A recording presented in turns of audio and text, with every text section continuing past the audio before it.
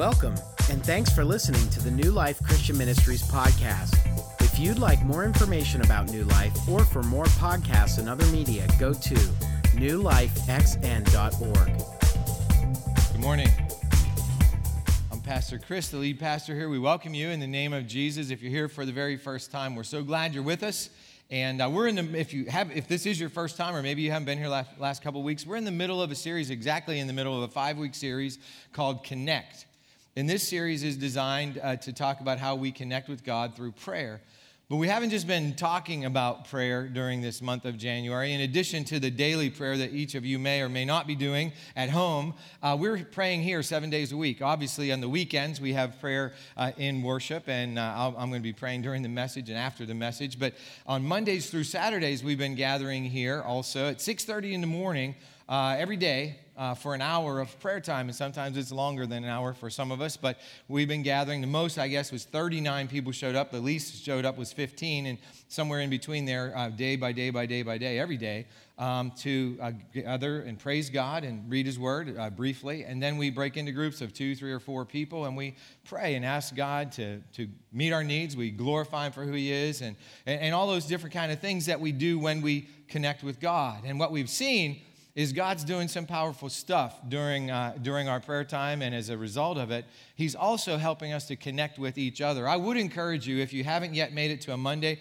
through Saturday prayer time, to 6:30 in the morning right here, to join us, because we're going to be doing it every day through the 30th of January. I'm thinking that tomorrow morning might be a challenging time I'm leading tomorrow morning, and I know I'm going to have a struggle getting out of bed because I'm going to be watching, I don't know, what's on at 8:20 tonight. But anyway, I'm pretty sure that it's going to be hard to wake up at 4:30 tomorrow morning. So it'll be easier if the golden black wins. So anyway, that's it. I keep getting these little tangents. Last night it happened to me, but I'm going to try to stay focused. Okay, so we've been talking, as we've been talking about prayer, we've been sort of focusing through the Lord's Prayer during these 5 weeks. And we've been taking one section at a time, working our way through what it means to pray, what Jesus thought was important in prayer. And one of the things that we found out the very first week is Jesus told us when we pray to say that we have our Heavenly Father. We pray to our Heavenly Father. And when Jesus called God Father, I mean, that would just scandalized the religious leaders of his day, because they saw God as distant and transcendent and unapproachable and holy. And now Jesus obviously saw God, his Father, as holy, but he saw God so much differently. He saw God as our loving Heavenly Father. And when he called him Father, it wasn't like he was talking about our earthly fathers. He was talking about perfection. He was talking about loving, generous, kind, and every good thing that you can think of in a personal relationship between a parent and a child. And in fact, Jesus told us in another place, we shouldn't even call any earthly person Father, because that name should really be reserved for God, our Heavenly Father. So the other thing is about the our Heavenly Father thing is the our. It's not like God is my God and God is your God individually. He's our God together. We should never think of God just as mine. He's not mine. He's ours. And certainly we have a personal relationship with God through Jesus Christ. But knowing the living God of the universe, Father, Son, and Holy Spirit, it's a team sport. We do it together. And so, in fact, as we look at the Lord's Prayer, what we find is every phrase has first person plural pronouns. We, our, and us. Never me, myself, and I. It's not about that. It's about us together as we pray. And so today we're going to move to a phrase in the Lord's Prayer, and I actually think it's the most difficult one for us to take seriously because of the opulence we live in the United States of America. In fact, I'm going to ask a few questions right now to get us primed for our study of this particular phrase in the Lord's Prayer. So the last time that you went to your closet or your laundry basket and you said, I have nothing to wear, how many of you literally had nothing to wear? The last time you went to your refrigerator, your freezer, your pantry, and you said, there's nothing to eat. How many of you literally had nothing to eat? The last time you went to your garage or you went outside where you park your car and there was no car. How many of you who say, I don't have 2 nickels to rub together, really don't have 2 nickels to rub together? You see, we say stuff like that all the time, and I'm not minimizing that I'm sure there are some people in New Life who are having very difficult financial times, and it is a struggle to put food on the table and clothes on your back and a place to live, and you might not have a car. But for most of us who live in the United States of America, when we say those things, we don't really mean them because we live in a nation of abundance. In fact, if you made individually, if you cleared $34,000 after taxes in 2016, you're in the top 1% of wealth in the entire world. In the entire world, okay? So if you're a couple and you made $60,000, $8,000 after taxes, you're in the top 1% of riches in the entire world. So what that means is when we read this phrase, which we're going to read today, give us today the food we need, it's a little bit hard for us to sort of relate with that. I mean, I have my daily food. I have the stuff I need. Most of us would say, well, I mean, what's he talking about here?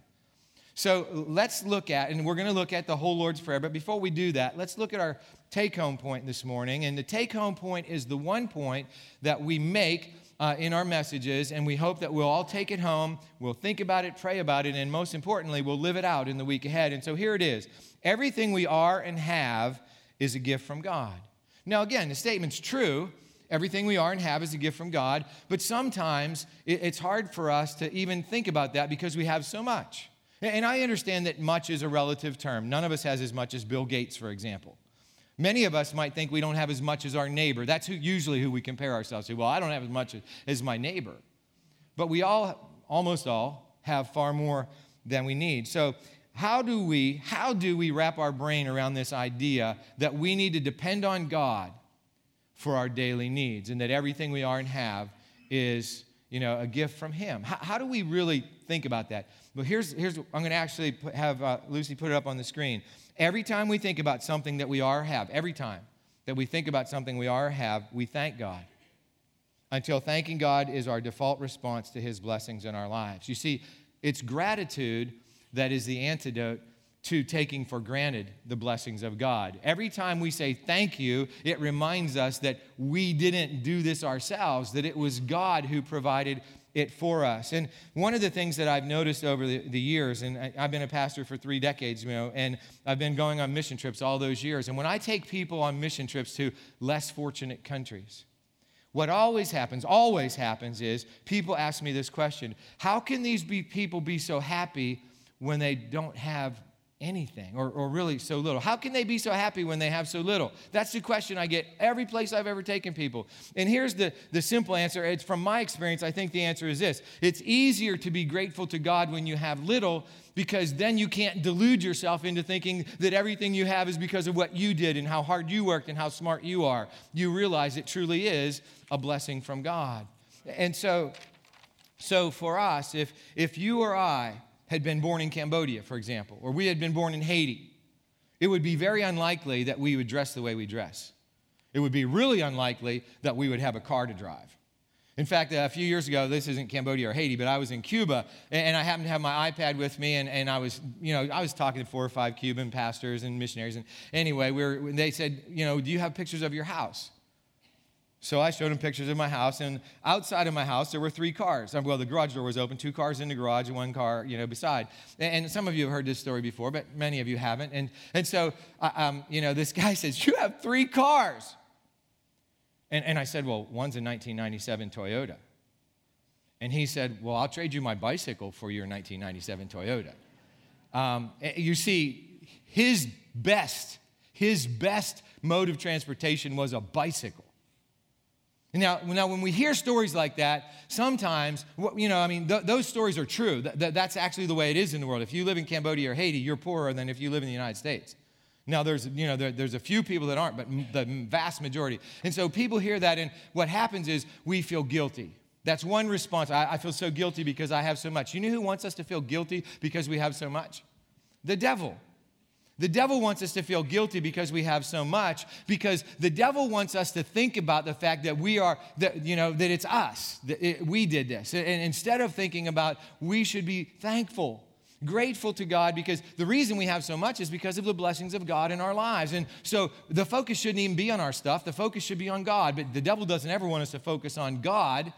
So he doesn't want us to focus on the reality that God is the giver of every good thing, as we're going to read about this morning. He doesn't want us to focus on the reality that we don't own it. It's not our stuff.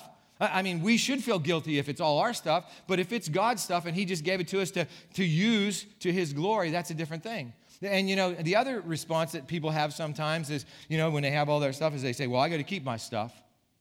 I have to take care of my stuff. I mean, after all, I worked hard for this, and I can't help it that people are lazy. I can't help it that people don't know how to invest and save and plan. And actually, King Solomon of Israel, who wrote the book of Proverbs, the wisest man who ever lived before Jesus, he told us that we should invest and save and plan. So it's not wrong to do any of those things. But what happens is the devil will even twist the truth of the Bible, so that instead of realizing that investing and planning and saving isn't just so that we can have the biggest heap of stuff, it's so that during our lifetimes, we will be able to share what we have with those who don't have anything, so that we are able to use our resources during our lifetime to advance the kingdom of God.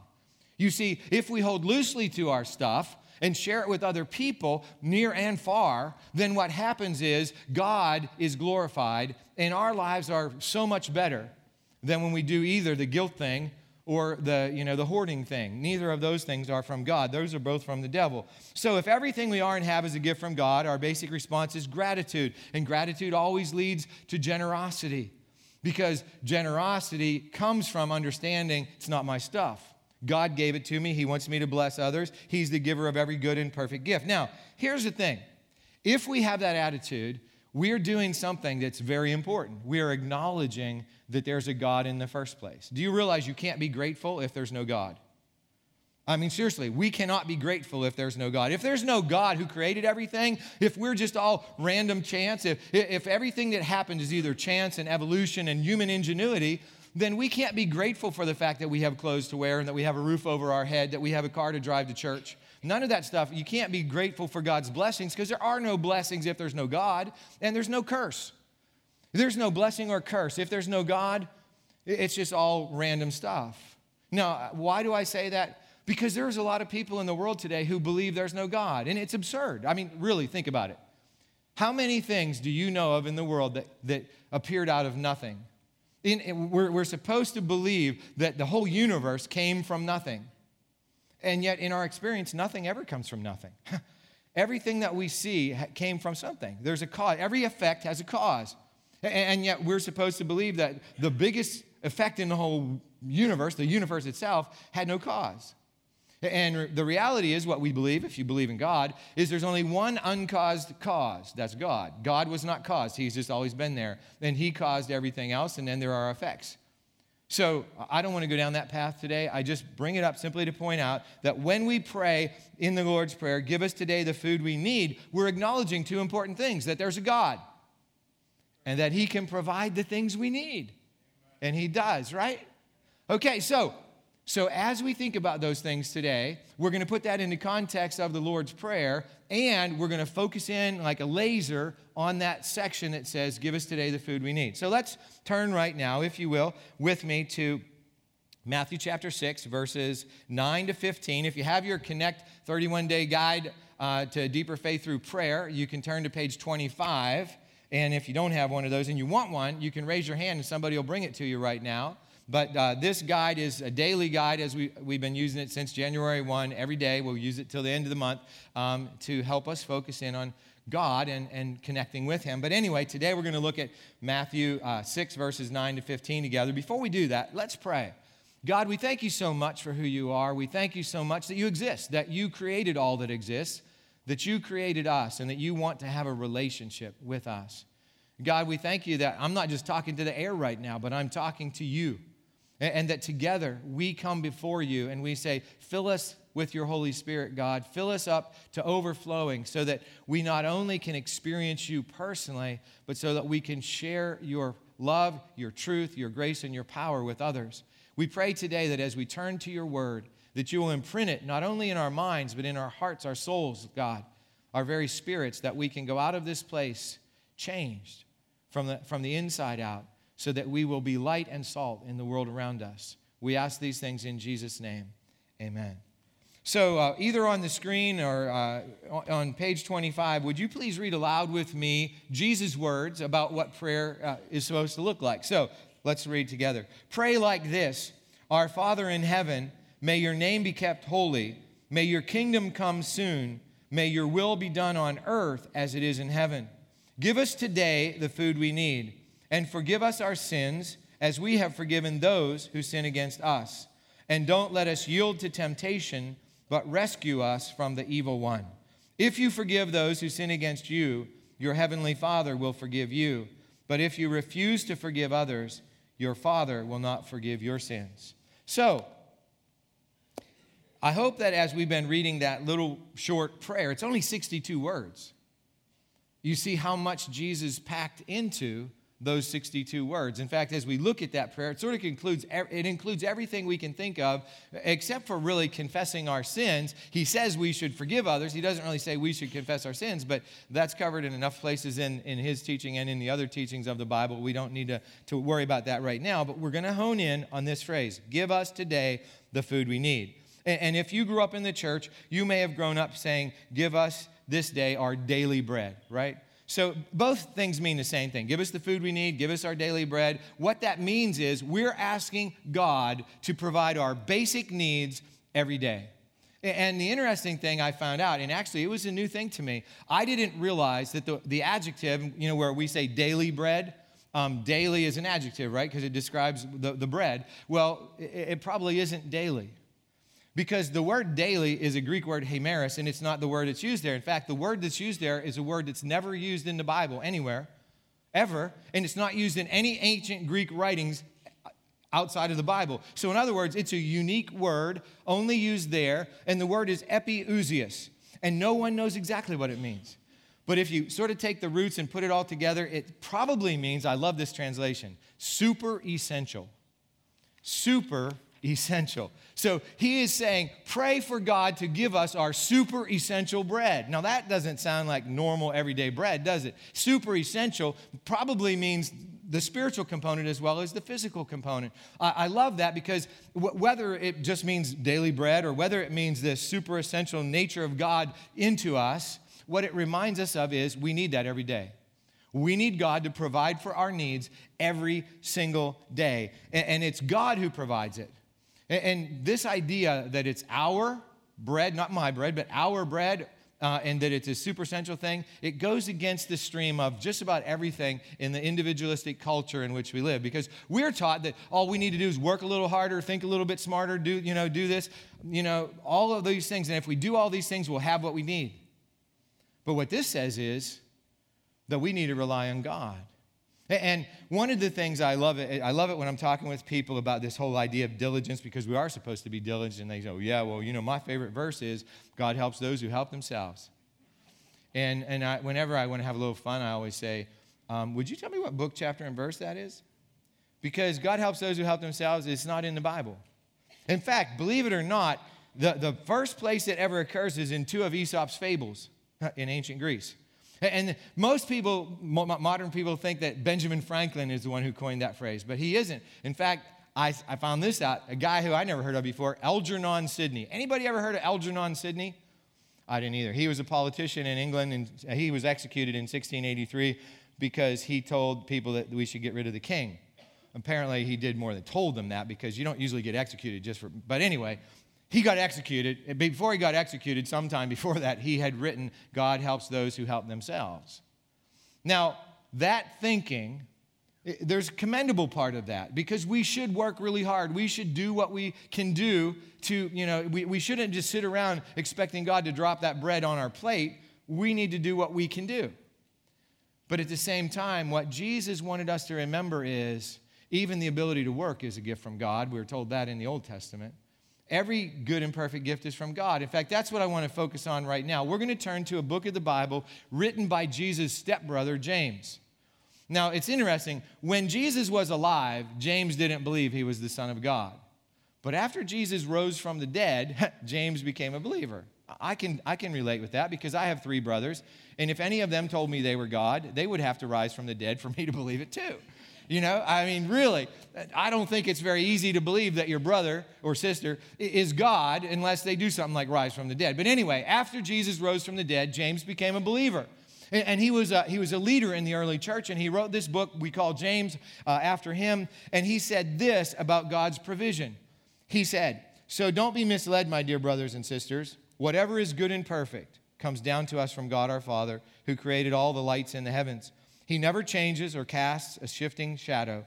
He chose to give birth to us by giving us his true word, and we, out of all creation, became his prized possession." And so what James is doing, he's making three brief but very powerful points. Number one is that whatever's good and perfect, it's from God. Number two is that God gave us birth through his true word. It's God's truth that actually makes us who we are. And number three is that we are God's prized possession. Wow, isn't that amazing? Isn't it amazing to think that every good thing we have in our lives comes from God, and that because of his truth, we can be his people? And number three is that we're his prized possession. You see, those who think that everything's an accident, that this whole thing came out of because of, random chance and evolution and human ingenuity, they just think of us as the top of the food chain. Did you ever think about that? Why are we at the top of the food chain? Because the whole theory of evolution is the survival of the fittest. Well, we aren't the fittest. Go up against a Bengal tiger someday if you think you're the fittest, right? Or a grizzly bear. No, we're the smartest. And sometimes, I almost was going to say what my dad used to say about smart people. I ain't going to do that. Okay, so anyway, the point is, if you think you're that smart, you're not as smart as you think you are. I'll just put it that way. Okay, so anyway, when we think about all of this concept that God created everything and all the good stuff is for us, and that his truth basically frees us and makes us who we are, and that he thinks of us as his prized possession, this helps us to understand the idea of stewardship. Because if everything is God's in the first place, he gives it to us as a trust, and we use it, then when we live our lives every day, then the opportunity we have is to take this super essential life that we receive and to share it with others. So, this past week, I read a really great book. I recommend it to all of you. It was written by a lawyer. I was really surprised to find out that a lawyer would write a really great book. But anyway, it's called Love Does by Bob Goff. And in this book, Love Does, he has a chapter that's called Stalking Jesus. And in the chapter, the point he makes is, we all know what a stalker is, right? A stalker is somebody who stands at a distance and follows a person. And, in our day, they would have big telephoto lenses, and they take pictures of the person, and they know what time the person gets up in the morning and what the person has for breakfast and lunch and all that. They know what time they go to bed. They know all their habits. They know everything about the person. But what they don't know is the person. You see, for a stalker, for whatever reason, whether it's, they're just odd or they're mentally ill or whatever reason, with all of their obsessive thoughts about the person, they never actually come into a relationship with the person. And what Bob Goff says is, Jesus doesn't want stalkers. He wants followers. So what does that have to do with God providing our daily food? What does that have to do with the idea that every good and perfect gift comes from God, and that his truth is what forms us, and that we're his prized possession? Well, actually, it has everything to do with it. Because here's today's commitment. And if you think I'm at the end of the message because I'm at that commitment, it's just unusual, because we're like 3/4 of the way through the message, and I'm giving you the commitment right now. Okay, because this shows that Jesus doesn't want stalkers, he wants followers. It says this: I will rely on God for all my needs this week. You see, we can write that down in a notebook. In fact, we already wrote it down for you in this notebook. You can write down, I will rely on God for all my needs. And then down here, you can write some notes about that, and you can write extensive notes about what it means to rely on God for all of our needs as we go about our day. We could do that too. And then we could think about, what does the word rely actually mean? And we could do all of those things, but that's not following Jesus. That's just stalking. Jesus doesn't want stalkers. He wants people who believe and trust in him, live into him as Savior. And Savior means he saved us from sin and death. And Lord, which means he's the owner of our lives, and in the power of the Holy Spirit, we're going to live the way he wants us to live. So imagine what's going to happen in our lives this week when we do that. What will happen as we, each and every one of us in this room, rely on God for our daily needs, for our super essential and our essential needs each day? What's going to happen is we're going to be grateful. Because every time we get something, we're going to go, thank you, God. I mean, every time we get some little thing, we're going to say, grateful, I'm grateful to you, thank you, God. And when that happens, what we're going to do is we're going to look around. And we're going to see people who don't have what they need. And it might be here in our own community. It might be our next door neighbor. It might be somebody in the country far away. But what happens when we have an attitude of gratitude and we realize that we're relying on God for all of our needs, we start to say, I could do something about that.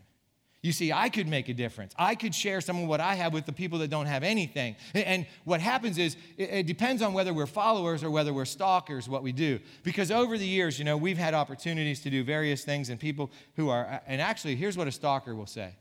I'm going to be generous in my life after I have saved for my children's education, after I have my retirement fully subscribed, after I pay off my car, after I pay off my mortgage, after I. Someday I'm going to be generous. That's what a stalker says. And I've seen that. But more and more and more here at New Life, what I see are people who are actually following Jesus. And when people are actually following Jesus, I mean, y'all do incredible things. And last year, for example, this time of year, everybody knows what this time of year is. We get ready for Cuba, right? So we're getting ready for Cuba again. So we have an opportunity once again to supply resources to Cuba over these next couple of weeks. And in your connection, if you're new here, we call this our connection, like a bulletin or program. Inside, there's an insert that says Cuba mission trip needs. And it lists various kinds of tangible stuff like baseballs and guitar strings and ink pens, stuff like that. And it's going to tell you that for a few bucks, you could buy a pair of shoes for a Cuban pastor. And you go, well, what's the big deal about that? Well, if you don't have shoes, a pair of shoes makes a big difference when you're walking 5 miles to your church. Bare feet is harder than shoes. Or you could buy a bicycle for a Cuban pastor. Bicycle's way better than shoes or bare feet, right? Or you could pay a pastor's salary. Or you could buy a church building. Now, here's the crazy thing. The crazy thing is, you look out here, there's a little picture out here. It has 13 churches. That's all there are this year is 13 churches. The cheapest one is $1,400. For $1,400, you could buy a church building, which would mean that a pastor would have a place to meet, and he could bring people that don't know Jesus into the kingdom of God. The most expensive one's only $4,600 this year. If we bought all 13, it would cost less than $40,000. How crazy is that? I mean, it's going to cost $250,000 for us to build a balcony in this room. It's going to cost $3 million to build the Children's Nurture and Discipleship Center. For less than $40,000, we can plant 13 churches in Cuba. And that's the kind of thing that the people of New Life are doing more and more and more. You all, us, we are. We are doing more and more and more because instead of stalking Jesus, we decided to follow him. And when we follow Jesus, our attitude becomes an attitude of gratitude and an attitude of stewardship, of sharing things that we can. Now, I want to do something to show you a very practical thing about stewardship and about giving. This is a good pen. Actually, somebody gave it to me. Ministry Grid, that's people down in Tennessee. They gave us this pen. This pen's like more than a 20-cent pen. This is probably several dollars, this pen. Okay, why am I bringing that up? Well, when you look and it says bring, ballpoint pens in, some of you will go out and you'll look at Walmart and you'll buy a pack of 10 pens for $1. And thank you if you do. I mean, that's following Jesus. That's not stalking Jesus.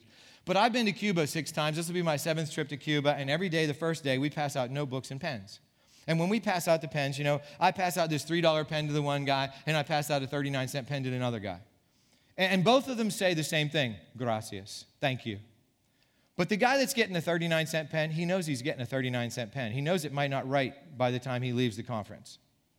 And this guy knows that this pen's going to last for a really long time. And the thing is, you might think, a pen, what are you wasting time talking about a pen? Because for me, I use a computer to write my sermons. And if you want a copy of the sermon, you can go out there and it's right out there printed for you. Or you can go online and you can watch it. But you know what? If this guy doesn't have a pen in Cuba, the pastor or woman, if the pastor in Cuba doesn't have a pen, they can't write down their message, they can't write down their Bible studies. So that means that after it's over, it's over.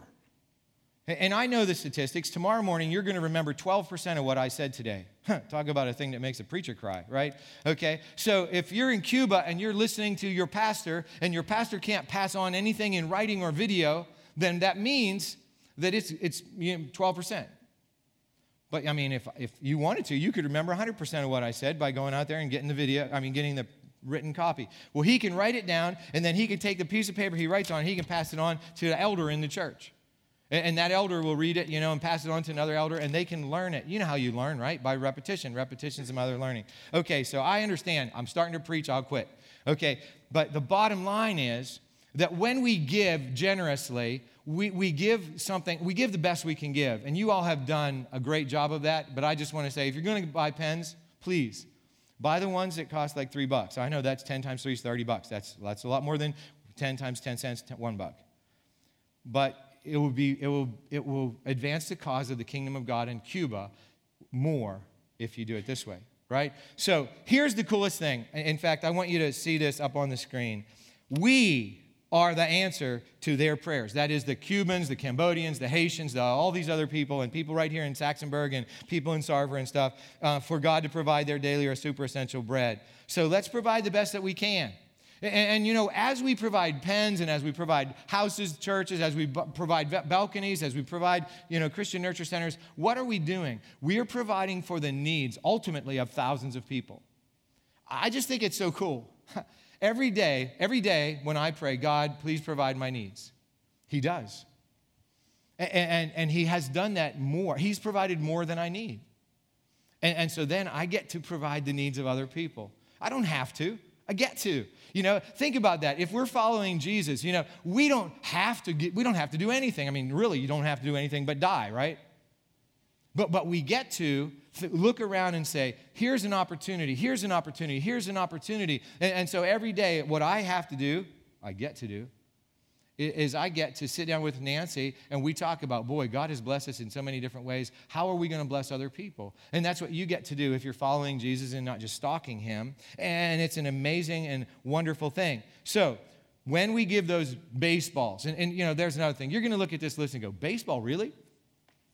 I'll tell you what I saw 2 years ago when I was in Cuba. We were driving past this field, there were two little kids out there. One had a stick. It was about this big around. The other one had a stone. It was about this big. And the little kid was throwing the stone to the kid with the stick. And guess what? The kid was hitting the stone with the stick. And I was thinking, wow, no wonder they're such good baseball players. Right? I mean, if you could hit a stone with a stick, I'm pretty sure you could hit a baseball with a bat. But it's more fun to hit a baseball with a bat than it is to hit a stone with a stick. It's the same principle, but it's more fun. And when I've seen a little Cuban kid get a baseball, and it's like, I can't even compare what it'd be like to give to an American kid.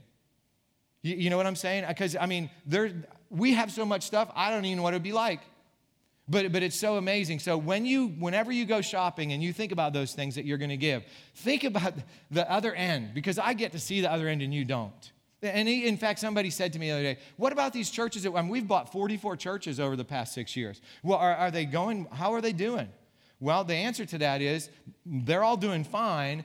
Do I have videos of that? No, because I'm not allowed to do that. I'm not really even allowed to show pictures of that. But I can tell you something. If you look out there, the third picture over from the top, if you're looking at 1, 2, 3, this picture up here on the right, I preached in that building last year. I preached in that house last year. It's in Falcone. You would call it Falcon. It's Falcone. And I thought of Batman. But anyway, that's a whole nother thing. My mind just goes all over the place, But Falcone, and I was a little scared when I was in Falcone because I'm thinking, is it really where they get the name? But anyway, it wasn't worth being afraid about because there were about 20 people in this little building. And they don't own the building. But we could help them own that building. I just think, in fact, I'm almost trying to figure out what I need to sell so I can buy that building. So I can go preach there in their building instead of just some, rented whatever. So for you, everything I said this morning needs to be filtered in just one simple way. God, give us today the food we need. And when you do, I'm going to use it to help. First of all, I'm going to eat. That's a good thing. You eat. Then the next thing I'm going to do is I'm going to feed my family. Then if there's any left over, instead of hoarding it or feel guilty about it, I'm going to use it to your glory in my lifetime because I only get one lifetime. And in this one lifetime, I'm going to make a difference for eternity. Let's pray. God, we thank you so much for who you are. We thank you that you're there every moment of every day. And no matter if we speak to you in Spanish or English or French or whatever language you understand us. And God, today, as we have focused on your provision in our lives, we acknowledge that every good and perfect gift is from you.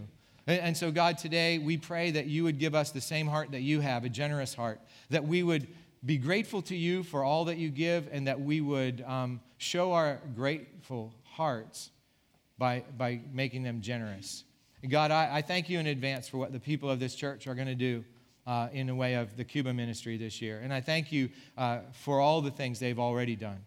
And God, we pray that day by day, we would become followers, and not stalkers.